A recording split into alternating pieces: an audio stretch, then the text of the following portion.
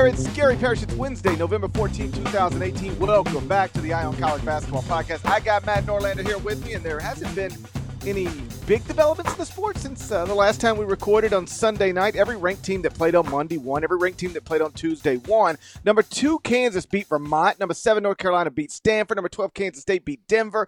Number 25, Buffalo beat Southern Illinois on the road. So now Buffalo has 2 true road wins, both of which are better than North Carolina's best road win. So Norlander's probably got them as a number 1 seed. All of that happened on Monday night. Tuesday night, number 5, Tennessee beat Georgia Tech. Number 22, LSU beat Memphis. But the biggest story might have been Georgetown winning at Illinois. The Hoyas are now 3-0, and they have a white dude reverse dunking. Norlander, I'll start right there. Is Mac McClung mania about to take over this country? Over the country, no, but it's about to take over this podcast. Mac McClung, whose dunking reputation, YouTube-born dunking reputation, was second in this class only to one Zion Williamson, did his name well on Tuesday night. And that was a good but kind of chaotic game. Georgetown gets, frankly, a good win for that program. Go on the road, beat Illinois, and Illinois is not going to be an NCAA tournament team this season. I actually don't think Illinois is even going to be an NIT team this season. I think they're 2 years away from being – I think they'll pop. 2 years from now, Brad Underwood might have a program that develops into Sweet 16 caliber. But regardless of that, good for Georgetown to do that. And McClung, he's fun to watch because listen, he's a bulky white guy who can pop out of his shoes and seeks to have dunks as awesome as possible in games, Parrish. And when was the last time we talked about Georgetown on this podcast and it didn't involve them firing John Thompson or hiring Patrick Ewing, Parrish? It has to be at least 3 or 4 years, right? Yeah, I mean, they've been mostly irrelevant for a while, and it's wild to think about because, you know, and I tweeted this last night, my earliest sports memories heavily involve Georgetown because, you know, people are going to be shocked to hear this, but I grew up in Memphis. You didn't know that, did you? Hold on.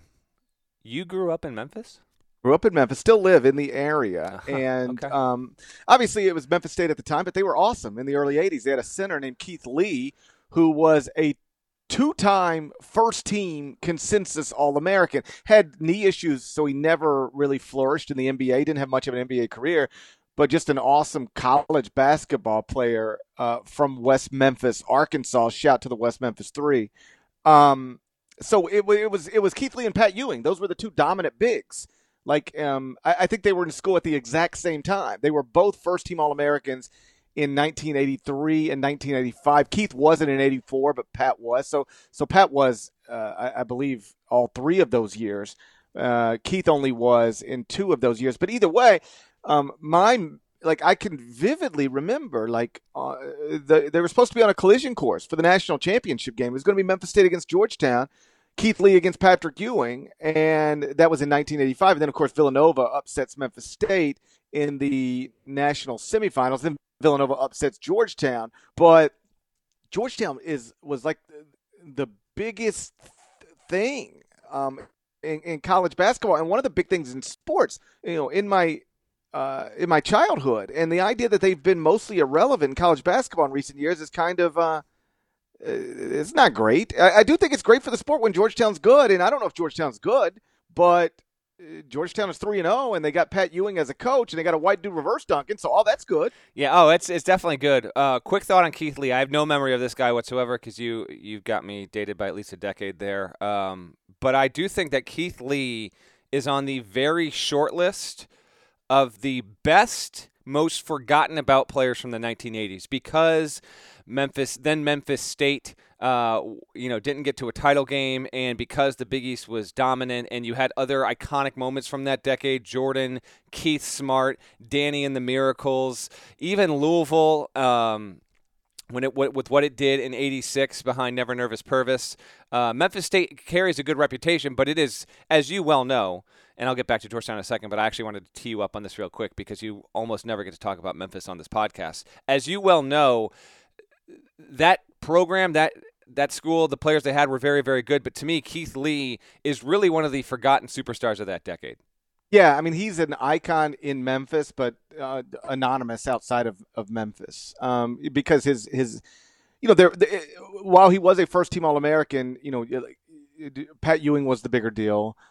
Purvis Ellison is another great one. They were in the Metro Conference together, Memphis and Louisville. So Never Nervous Purvis was a big deal. And then Keith's, like I said, NBA career wasn't much of anything. But because I follow Memphis State so closely, you follow Georgetown so closely, and so to have Georgetown back in, back relevant. To have Georgetown on national television last night and people tweeting about Georgetown was kind of a cool thing. The sport's better when Georgetown is relevant. So for those unfamiliar, McClung is a 6'2" freshman. He's from Virginia, got a 44-inch vertical, averaged 42 points per game last season at Gate City High School. He broke Allen Iverson's single season and career state scoring records. He scored 47 in the 2A state title game. He finished with 12 points, 4 assists, 3 rebounds, and 2 steals in last night's win at Illinois. And the reason this is interesting is because Georgetown is from a student population, 60% white. I think it's technically like 58% white, the numbers I saw, but roughly 60% Caucasian. But it's long been identified as a quote-unquote black basketball program. Let me read you something from the Undefeated. A guy named Chris Palmer wrote this last July in a story about Mac McClung. He wrote, when John Thompson took over Georgetown in 1972, he quickly began to remake the program in his own image. During the Hoyas' brilliant run of 3 Final Fours in 4 years in the 80s, they earned a reputation of hard-nosed defense and a combative attitude and a chip-on-the-shoulder mentality that defined early basketball swagger while also spawning frequent brawls.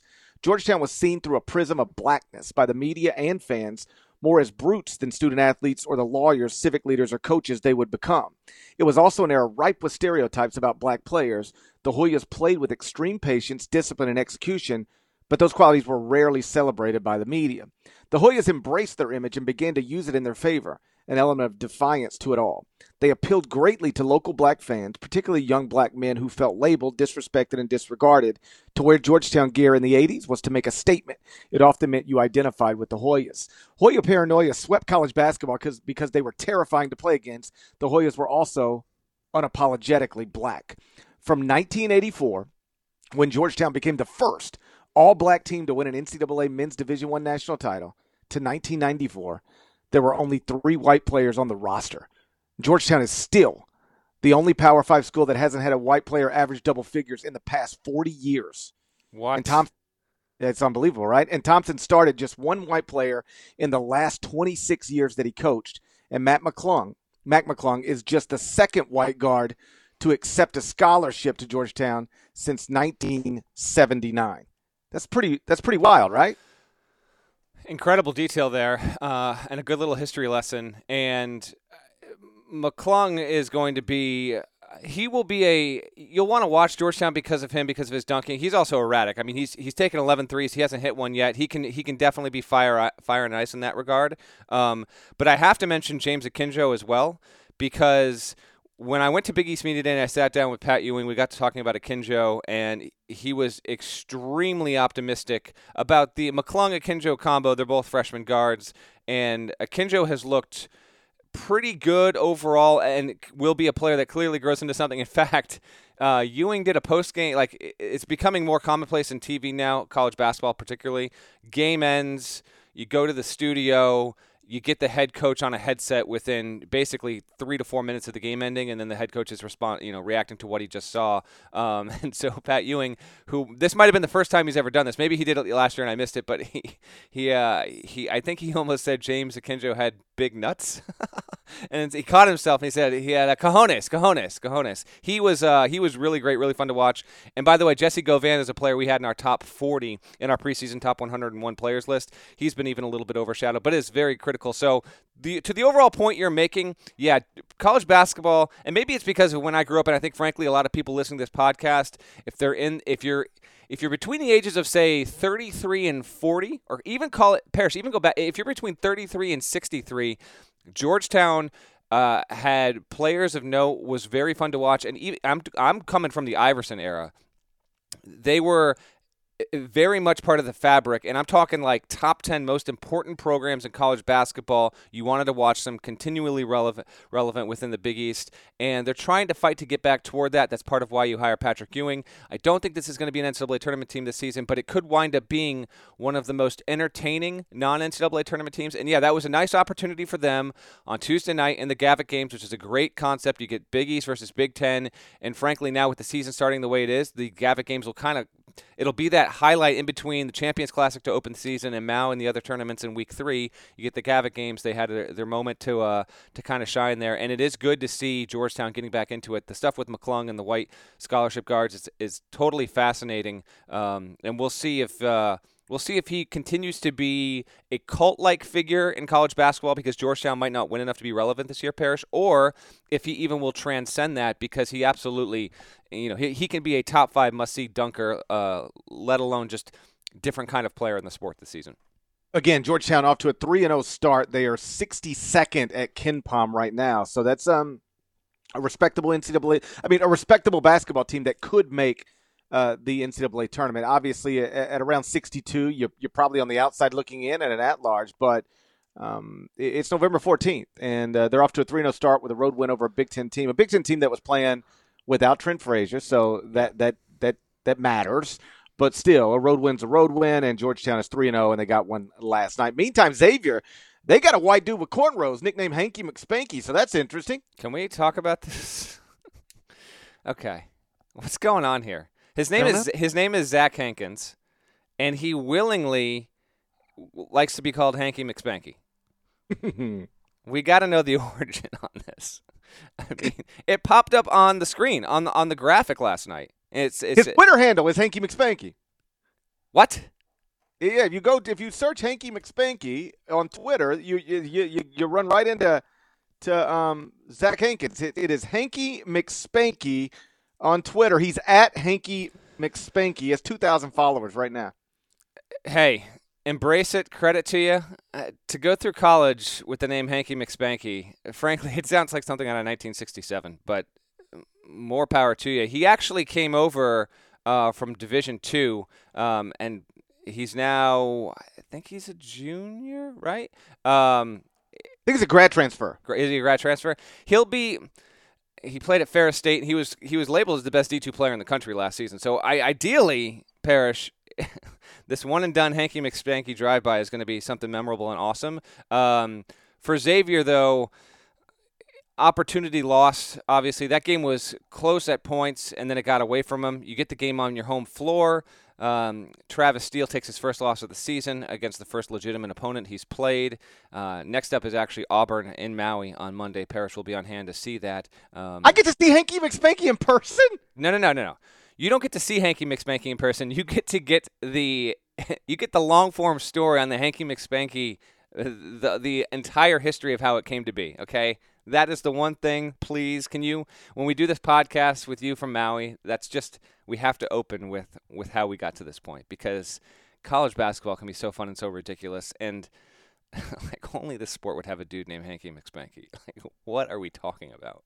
He got 11 points and 10 rebounds last night in that loss to Wisconsin. He's averaging 10 and 6 right now. Like you said, he was the D2 Player of the Year last season at Ferris State. And I promise you, I will report from Maui. I will have the full Hanky McSpanky story by, let's just say, Monday night at the latest. I fly there on Saturday, settle in on Sunday.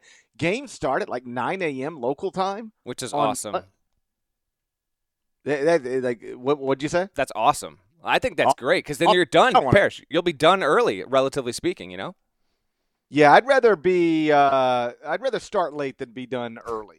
But whatever. I'm going to be in paradise. Who cares? I'm going to be in paradise with Hanky McSpanky and Zion. Me, Hanky McSpanky, and Zion. So how about this? What if I start a story on a podcast like this? So me, Hanky McSpanky, and Zion walked into a bar. Well, they're both underage, so yes, it would actually be pretty interesting from the get-go there. Although I think Zion, short of Fort Knox, Zion can pretty much walk into any place he wants at this point. Yeah, well, who's going to tell Zion he can't come in? Exactly. He'll eat you. Did you say he'll eat you? Yeah, he could. He looks like he could. Don't you think so? Yes or no, Zion could eat another human. Yes or no, if he wanted to. I'm not saying he desires humans, or human flesh. But like gun to head, Zion do it or I'm pulling the trigger. Could Zion eat another human? I say yes. We haven't dipped into cannibalism on the pod in at least 2 or 3 years, so this has been overdue for a subject topic, and there's no doubt about it. I'm going to go yeah. I think so, yeah. What if Zion eats Hanky McSpanky in Maui? Would that be a story? Would that get me on at CBS Sports HQ? I think it would get you on CBS Sports HQ. And if you are not watching, by the way, you should be watching CBS Sports HQ. You can check it out on any device that broadcasts pretty much anything. CBS Sports HQ, Parrish is on it, I'm on it, and we're going to be on it pretty much daily as college hoop season picks up. So that was just sneaking a little bit of a plug. And it is genuinely awesome. I think you will enjoy it if you haven't checked it out already. Trivia time, Norlander. Fire away. What league right now has more top 40 KenPom teams than any other league? Well, the fact that you're first of all, full disclosure, I love our unprompted trivia. Didn't know this was coming. The fact that you're asking this makes me think that it's not the ACC and it's not the Big 12. Now, at the start of the season, you said SEC would be a top 2 league. I will say SEC, but that's just because I think you're setting it up because you think the SEC is going to be a top 2 league. Am I right? You could not. I mean, you could be more wrong, but you're definitely way wrong. The SEC has 5 top 40 right now, which is low. It's the Big Ten. What? The Big Ten has 10 top 40 KenPom teams right now. I noticed this because when I updated the top 25 and 1, like I've got a bunch of Big Ten teams in there. And so I just went over to KenPom to like look. Like I always, I keep a close eye on everything. But I was like, am I out of sorts here? And the Big Ten's interesting. They might not have a great team. They don't have a top 10 team in KenPom, but they've got 10 top 40s. Michigan State's 13, Purdue 16, Wisconsin 18, Indiana 24, Michigan 25, Ohio State 32, Nebraska 33, Maryland 34, Penn State 35, Iowa 38. 10 top 40 KenPom teams. The ACC has 9, Big 12 has 7, Big East and SEC have 5, Pac-12 has 1, American has 1. So, again, I don't know if there's a great team, but there's a lot of good teams in the Big Ten. And the league right now, overall record, 27-2. Illinois, of course, lost to Georgetown, and Michigan State lost to Kansas. But there are no other league losses right now. And that doesn't mean much because there's not a whole lot of great wins in there either. But still, 27-2 as a league with 10 top 40 KenPom teams. That I don't know. It's just something that popped out at me. It is. Well, we'll see what happens here as the Gavitt games continue, and then we get into next week with a lot of tournament play because we got a lot to go. How about this though, Parrish? You mentioned the KenPom stuff. I'm going to bring Sagarin into the fold. I don't know what's going on here. And I saw this too. Dude, no. Not just what you think. No, not just Nebraska number 1. He's got Rutgers at 30. They got 7 in the top 30 overall. But yeah, you got Indiana 7, Ohio State 9, and Nebraska right now is the number 1 team in Sagarin's ratings. And let it be known that Sagarin's ratings, which have been around forever and are used on team sheets or at least referenced, and they generally speaking, they do wrinkle out to some decent form. They're a mess right now. I don't understand what's gone on here to create Nebraska as a clear cut. It's Nebraska, Gonzaga, NC State, Duke, Carolina, Auburn, Indiana, Miami, Ohio State, Florida State. San Francisco is 12th. Like, what is going on? I don't know. I just had to bring that up because I don't know if there's a glitch or if this is – I feel like I look at them every year, Parrish, in October, November, and I don't remember it being this bad, but maybe I'm just mistaken and I just don't remember when it's been wacky like this. But this is insane. Yeah. What sort of data do you have to put in a computer to get Nebraska number 1? And I'm speaking as somebody who thinks Nebraska probably is top 30, top 35, but number 1? What? I don't know, but how about this, Parrish? So I think this is actually a good thing for the NCAA, and here's why I say this. In a couple weeks' time, we're going to get the debut rankings of the net. And frankly, if you work with the NCAA and you were involved in this, the selection committee, however you want to lay it out there, there's definitely going to be some nervous excitement about those first rankings because what you don't want is to look across at KenPom or KPI or BPI or even ESPN Strength of Record, which is the non-predictive version of BPI, even RPI, whatever. And for the most part, you've got a top 10 that's floating but in the same realm. Like maybe the greatest discrepancy is you've got a team that's 16-1 and maybe 8 in another. Okay, that's doable. If you're the Net, what you don't want is Duke to be 6 if they're still undefeated, or a team that's 1-4 to be top 30. Now, I don't think that's going to happen, but you're not going to know until you see the ratings. So to see that Sagarin starts like this, maybe you can at least point to another mainstream accepted metric that has its early season issues, if you want to call them that. But we'll see if that even happens. But just keep that in mind, because I would think that around the Big Ten ACC Challenge, which obviously happens at the end of every November, that's when we're going to get those first rankings. We'll obviously talk about them once they come out. But if they do have concern, at least there's a little bit of solace in that there's another one that's accepted that's, frankly, it's wacky, the teams that Sagarin's got in his top 30 right now. Yeah, for anybody interested, I've got Michigan State 11th from the Big Ten. Michigan State 11th in the top 25-1. I've got Michigan 20th, and then I've got Maryland 22nd, Indiana 24th, Nebraska 25th, Purdue 26th. So a lot of quality teams, and I think Minnesota's got a chance to be really good. You know, they were supposed to be good last season, then just had a bunch of injuries, a suspension. But, everybody I think they're still down a player, but they're mostly healthy. I think Minnesota can be good. So that's going to be a league that's going to be fun to watch. I don't know if they've got a real national championship contender, although Michigan State perhaps. But they've got a lot of really, really good teams. Again, 10 top 40 KenPom teams. That's more than any other league in America. We've got a nice doubleheader tomorrow night at the Garden. Number 15, Syracuse against UConn. Number 13, Oregon against Iowa. Any of that interest you? It interests me enough that I'm going to be there. So, yeah. I was going to ask. I didn't want to say you're going to be there and then you have to tell me no, because it'd make you sound lazy. So that's why I didn't bring it up, but I'm glad you're going to be there. Good job. I am gonna be there. You got Q. So come the start of the second half of that Oregon-Iowa game, the Garden might be a little problematic because – listen, I don't know. Maybe it's just specifically because it's for TV and they think the 7 o'clock window is better. But you should have Syracuse-UConn be the second game. The building will be borderline filled, if not filled entirely, because obviously, those two fan bases. One, you've got so many that live in New York, if not around it, and they have had a number of memorable games. Obviously, most notably the 6OT game from 2009 at the Garden. So Syracuse-UConn starts it at 7, and then you got Oregon versus Iowa at 9:30. Let me just go to that one first real quick, because one, if Iowa is a top 30 team, top 40 team, I want to see how they actually do against Oregon and Bowl.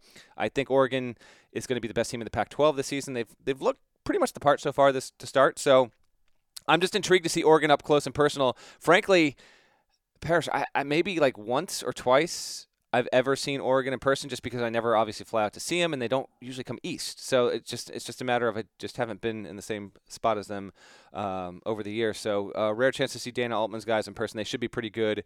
Want to see Bol, Kenny Wooten, Louis King if he's able to get healthy soon. See what he's like out on the floor as well, and then Peyton Pritchard, who could be the most important player on that team. As for Syracuse-UConn, well, here's a great early season look at Dan Hurley as we head into that game on Thursday night. It's you'll hear plenty of talk about UConn, new regime, Dan Hurley. Here's what the team looks like. Here's how he's rebuilding in his own image, and all that stuff is true. Syracuse is much, much better. So I think the fan split will be more UConn than Cuse, but Cuse will show up in good numbers, and Syracuse is really, really good. So how is UConn gonna face up against a fairly talented Syracuse team that is considered by some to be a top 15 quality? Some metrics have them actually in the top 10. They've started off well, but they've had 2 games against Eastern Washington, Morehead State, not exceptionally challenging opponents. Now you get UConn on a neutral. It'll be intriguing. I think Syracuse will win. I'll put them down for say a 76-64 kind of win. I think they'll win comfortably. But more than anything, I want to see how good they look and how UConn responds. I think that is probably the best game of the night. I'll let you get to that. But the only other one that might be intriguing, well, there's 2 really. How does Wichita State do against Davidson? A-10 could really use that win, and the American could really use that win for their respective programs. So just want to keep an eye on that. And then just Ohio State at Creighton. Like, if Ohio State wins that game, it's not going to be a stunner, but they'll be getting off to a start here where they'll have road wins against Cincinnati and Creighton. Let's just wait and see if that happens. If it does, we can appraise the Buckeyes perhaps on Friday's podcast. But clearly, Syracuse-UConn to me is the big draw of Thursday night. I'm with you. I'd like to hear an explanation on why Syracuse-UConn isn't the second game of that doubleheader. It makes no sense to put them at 7 Eastern, does it? Not Parrish. Not from what I can tell. I don't. Who knows why these decisions get made? But you would want the better game because you want more fans to come in. Particularly, even if they're not there for the tip of Oregon, Iowa, that's fine. They'll be there by the start of the second half. They get in, they get their seats, and then it's really roaring for a 9:30 start. But for whatever reason, that was not the decision that was made. I'm sure, by the way, like Boeheim and Hurley appreciate that because they can get out of there, they can get home, get to their own beds by a relatively reasonable hour. But for the purposes of attention and getting the most people in the building, and I would think better ratings, you'd want that to be the second game, but it's just not how it worked out. Yeah, I say it makes no sense. I assume that maybe it does on some level to somebody, but on a surface level, it doesn't make any sense, particularly because you get maybe you want Oregon playing later for the West Coast, maybe. But that can't be a determining factor, can it? I doubt it. And it's not like playing Oregon at 7 local 4 for their body clock, which I don't even know if that's like it's not inconvenience. They're gonna all these schools that are on the West Coast anyway are gonna be playing games during the day as it is. So yeah, I don't really understand some of the philosophy behind some TV schedule stuff, but rest assured, the people that are responsible for those things and all of the millions of dollars of advertising that goes into that stuff, they generally speaking have very legitimate reasons for doing what they do. But I was just, until yesterday when I knew I was going in, I just had in my mind that I'm going to write clearly definitely off of Syracuse-UConn, and that's going to be the late one, and I was going to have to file late, hop on the train late and all that, but it's not that way at all. You're not going to focus on Bol Bol? I am going to focus on Bol Bol, but Bol Bol is going to be my day after Friday piece. So I'll have something I would think on him for the day after, but I will have Syracuse-UConn at CBSSports.com on your CBS Sports app on your phone. I'll file a column from MSG Thursday night right then and there. Obviously, the Duke freshmen have gotten most, if not all, of the attention so far this season, and for good reason. They've been terrific. I saw somebody suggest, and I can't remember who it was, or else I'd give them credit, but suggest that they, the Duke freshmen, Zion Williamson, RJ Barrett, and Cam Reddish might not only be like the 3 best pro prospects in college basketball, they might already be the 3 best college basketball players in the country. I don't know if that's true, but it's interesting that you could reasonably suggest it and not get a whole lot of pushback. But Bol Bol's been interesting so far this season as well. He's averaging 17.5 points per game, 12 rebounds per game, 3.5 blocks. He's shooting 46% from the field, 33% from three-point range. And so I've always, not always, but with the way the NBA has changed, been skeptical that he can really be, a top 5, top 10 pick, given that everybody's playing smaller. You have to be able to switch on guards if you're a big, or else you can't stay on the court. But he looks like a legitimate NBA prospect. I mean, somebody's going to take him pretty high because he's like 7'2", 7'3", and he can put the ball on the floor. He can make a jumper.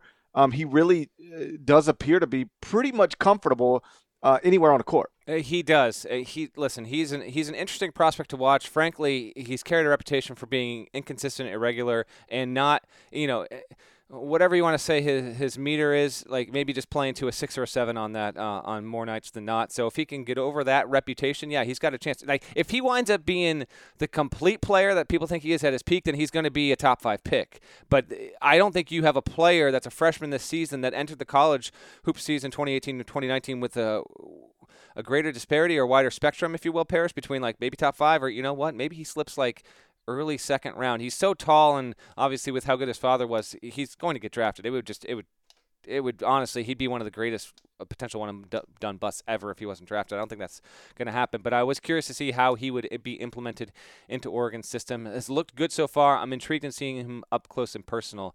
Parrish, I have a quick question for you.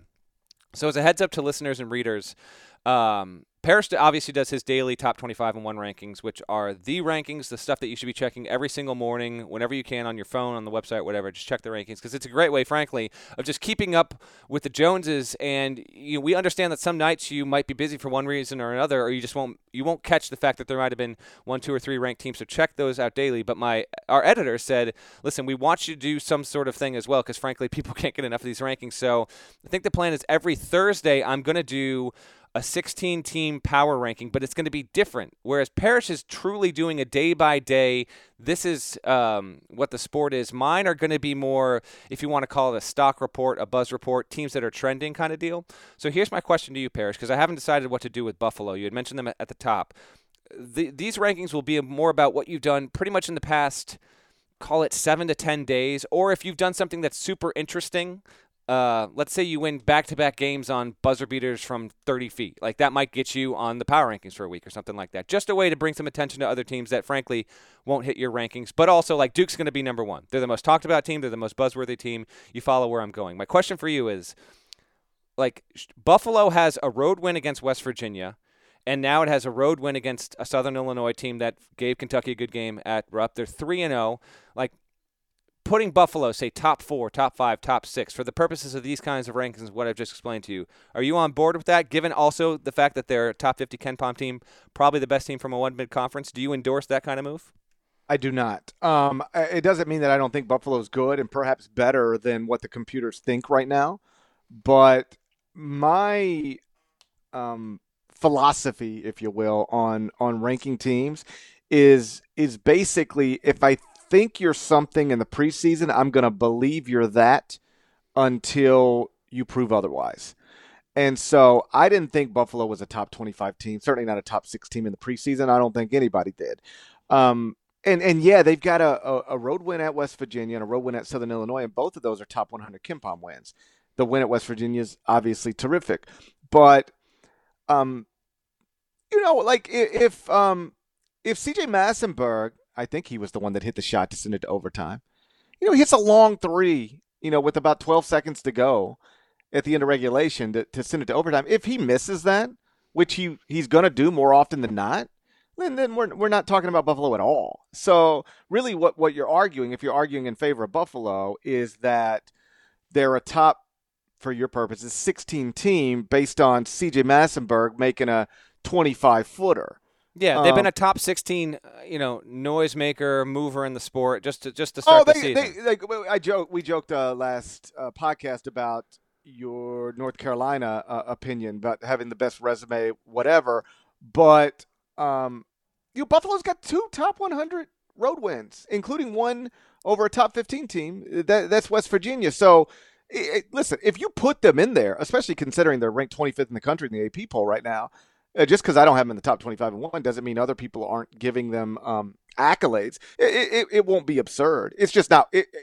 I think you asked me, would I endorse it? I would not, but I also wouldn't protest it, whatever. Yeah, it's not like, just to be clear, though, this isn't going to be like your rankings. Like, frankly, I just have to differentiate it, and our editors want me to do this kind of thing. And it's going to be cool, different, fun, whatever. Just the teams that you might need to know about are the teams that have played well as of late, and Buffalo with its 2 relatively notable road wins. It started off pretty well. Granted, one of them was an OT one against West Virginia, but still they got it. I was just curious as to your thoughts on that. So yeah, it'll be a work in progress, but just another thing to look forward to, something different that's going to publish on the site every week. But yes, I'll make this clear in the story, and I have to make it clear now. What these are not the rankings of the 16 best teams in college basketball. It's more of the 16 hottest or most interesting, or just teams that have done stuff from the most previous power rankings that have brought them into some sort of relevance or interest of note in college hoops. That's all. And yet, no matter how clear you make it, I know. I'm ready for this. Do you know how many people tweeted me about your 1 to 353 rankings? Like, hey, Parrish, are you an idiot? I'm like, I have nothing to do. Not only do I have nothing to do with those 1 to 353, it says, if you read it, that I have nothing to do with the 1 to 353. My name's not on it. It is written in there. These are not Gary Parrish's top 25 and 1. Gary Parrish has nothing to do with this, and yet people still tweeted me basically every day. Hey, Parrish, how could you justify having this? I got nothing to do with that. I got absolutely nothing to do with that. And yet people don't read. People spend more time tweeting at you than they do reading. They could answer their own question if they just read, but they don't do it. Tell me about it. I hear you, man. Real quick here before we get out of here. So listen. Was I leading the witness with this tweet? I was, but I tweeted on Monday or Tuesday. This is a factual tweet. Okay, it is factual. There is no opinion. It says Duke, now the number 1 team in America, will be the last team in college basketball to play a true road game this season. Duke's first road game doesn't come until January 8th, 2+ months removed from its season opener. Meantime, UNC played 2 road games within the first 4 days of the season, and Duke fans lost it. They lost. It was actually funny to see the anti-Duke people go after the Duke people or whatever, but it's, okay, so we'd rather play Wofford and Elon on the road because that's better than Kentucky on a neutral. No, it's not, actually, but what I was getting at was it is an interesting dichotomy between the most marketable, well-known rivalry in college basketball. You have one team that could not be playing a road game later than anyone else, and the other team in that rivalry playing it as early as possible. I thought that was interesting. And not only that, but UNC played 2 of them. But so to your point where people just like to just go off, they do. And it was funny, and I appreciate all of the hate tweets and the support tweets and all that. But that thing took off in a way that I did not expect it to. And frankly, it's okay to criticize Mike Krzyzewski if he doesn't want to play games on the road. The formula has worked for him in most years. Okay, it still sucks. I'd love to see Duke play the occasional non-conference road game because I think it would be, frankly, just a little more fun for the sport if it wasn't the Big Ten ACC inducing one, which it isn't this year. Next year, Duke will play on the road. It'd be great to see Krzyzewski do that, but he has no impetus to do it. I don't necessarily fault him for it, but just because I don't fault him for it doesn't mean we can't needle Duke just a little bit for not being willing to do what so many other coaches do. Oh, one more thing. I mentioned to you, Parrish, what other coach aside from Roy Williams would do what he did? Actually, Lon Kruger did do that this season, so shouts to him. Shouts to Oklahoma. They actually did start their season with 2 roadies, 2 true roadies, so big ups to Kruger for doing that like Roy Williams. They did. They went to Rio Grande Valley and UTSA. Are those both former Lon Kruger assistants? I think so. UTSA for sure. And then Lou Hill, yeah, right? Yeah, absolutely. So they are. So, it was regardless of motivation, he did it. He scheduled the game. Right. A lot of coaches don't do that. So no, for sure. And by the way, on Duke scheduling, I got no issue with it. None, zero. Like it is not required that you schedule road games, and it is not like if it actually prepared you for something. And I guess you could argue it could prepare you for league play. But, like, to win the NCAA tournament, you do not have to win a road game. It's all neutral court stuff. And so, except for the one year Duke had to play South Carolina in South Carolina, I guess. That's true. maybe that's the exception. But and all the other people that have to play Duke in North Carolina the first weekend. I can already hear the opposing fans responding to that. Maybe that's the argument for Duke should play non-league road games. Is like, what happens if you end up in the NCAA tournament and you get South Carolina round of 32 in the state of South Carolina? But listen, I never, I don't know, get bothered by people running their programs in the way that they think is best. And if you are Duke, John Calipari doesn't like to play road games in non-league. And he'd rather go to neutral court. And it works. Like, we're talking about Hall of Fame guys. And so, whatever.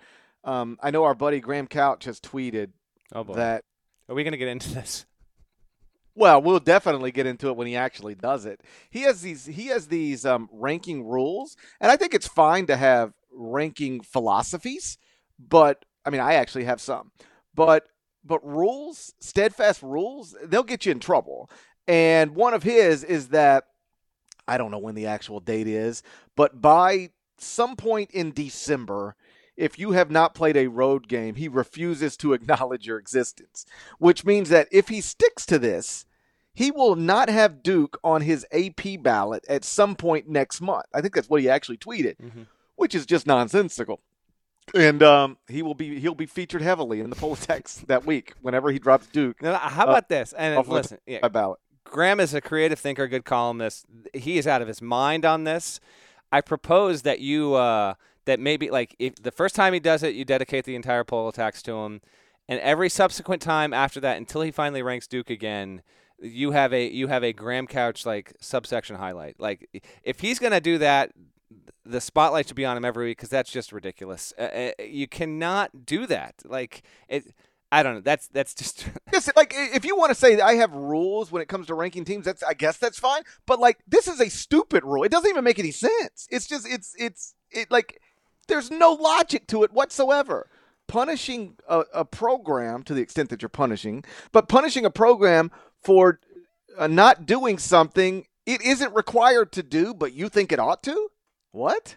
Like who's got the best 25 resumes? Who's got the best, who's the best 25? Like, there are different ways to ranking teams. You could just say rank them based on resumes, body of work. You can rank them on potential. You can rank them on just who you think's best. But, like, leaving the most talented team in the country, which is clearly going to have a top 25 resume, computer ranking, anything attached to it anytime in December, leaving them off because – you think Mike Krzyzewski should schedule road games in the non-league? I mean, it really I hesitate to use the word because I don't mean Graham is stupid. I never talk about people, or I try not to talk about people. I talk about ballots. But, like, Graham isn't stupid, but that is a stupid thing. It's a stupid approach to filling out an AP ballot. And, yeah, his time's coming. I can't wait. Well, the countdown is on. We'll obviously probably address this on the podcast once it actually happens. And then, of course, in poll tax. All right, bud. You want to get out of here? I do. Shouts to Devin Downey. Shouts to Chester, South Carolina. Shouts to Terry M.F. and Teagle, the legend. Shouts to Larnell. Please go subscribe to the Eye on College Basketball Podcast. You can do that via Apple Podcast. Rate it favorably. 5 stars.